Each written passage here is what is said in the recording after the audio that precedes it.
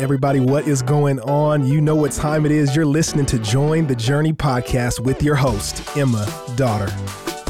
Thanks for joining. Today, I am joined by one of our Watermark students, Ella Schreier. Hey, y'all. Ella, I'm so glad you're here, and you're here because it's a Wednesday, and our student ministry, or high school ministry, Shoreline, the small groups are meeting all over the city tonight. So if you're listening and you hear this, pray for them as they meet with their leaders. But Ella, we just met today, and I want to know how long you've been at Watermark and where you serve. So I have been at Watermark for going on 11 years now. I started 11 years. Yes. And you're how old?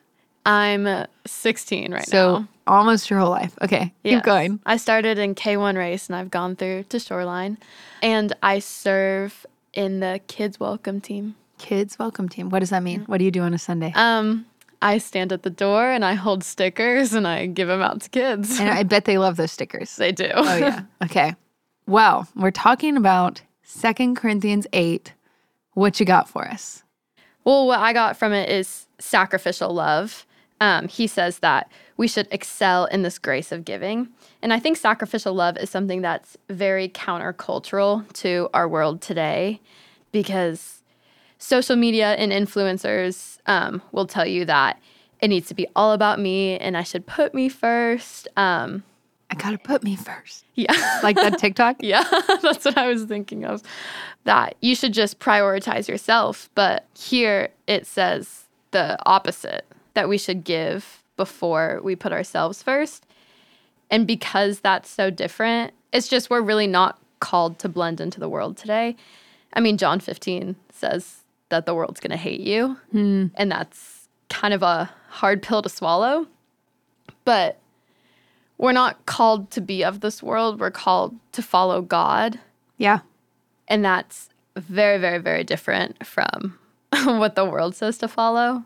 But when we practice sacrificial love and do something that's so different of putting someone before yourself, I think it's just a really great way to love others better, because it is so different.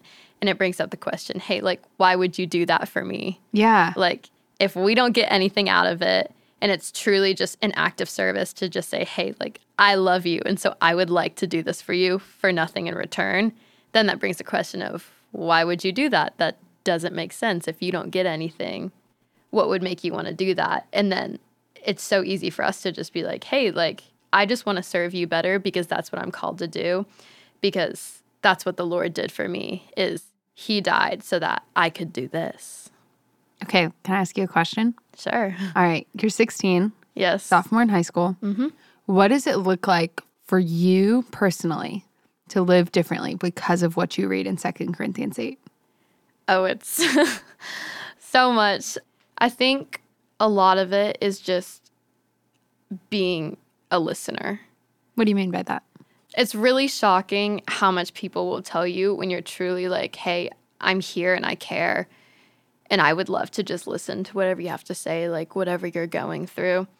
I mean, there have been times I've skipped class because a friend is crying in the bathroom. And I'm like, hey, like, this is more important, that like I can be here with you. And like a lot of times I don't even have to say anything. I just need to sit there And listen to and them. just listen and let them get it all out. And then at the very, very end, I can say, hey, like, here's what I think, and here's what the word says. And this is not on you. Like, you can give this up. You know, he'll take this. Yeah. Oh, that's so encouraging for one, and strong and convicting for 2 and 3. Because as you were sharing, and I bet a lot of listeners are thinking this. So as you're telling me that story, like you've sat or giving that example, sitting in the bathroom, missing class with somebody who's crying, listening, and then getting to share truth with them at the end. 2 questions ran through my head. 1, when was the last time I did that? Sat with someone, resisted the urge to say something profound, and just listened to serve them. Like, that is generously giving of your time. But then number 2, did your parents care that you skipped class, or did the teacher get mad? I honestly don't think my parents noticed. I mean, they probably got an email or something, but I don't know if they read it. Your mom's going to listen to this and be like, what? Yeah, the teacher, I went back to him and I explained, I was like, I just had a friend who needed me. Yeah. In full honesty, that was more important than today. Yeah. And I will make up my work and I'll come in early tomorrow. But like, she needed me in that moment. And the teacher was like, okay, cool. Yeah. He That's was awesome. like, okay. That's awesome.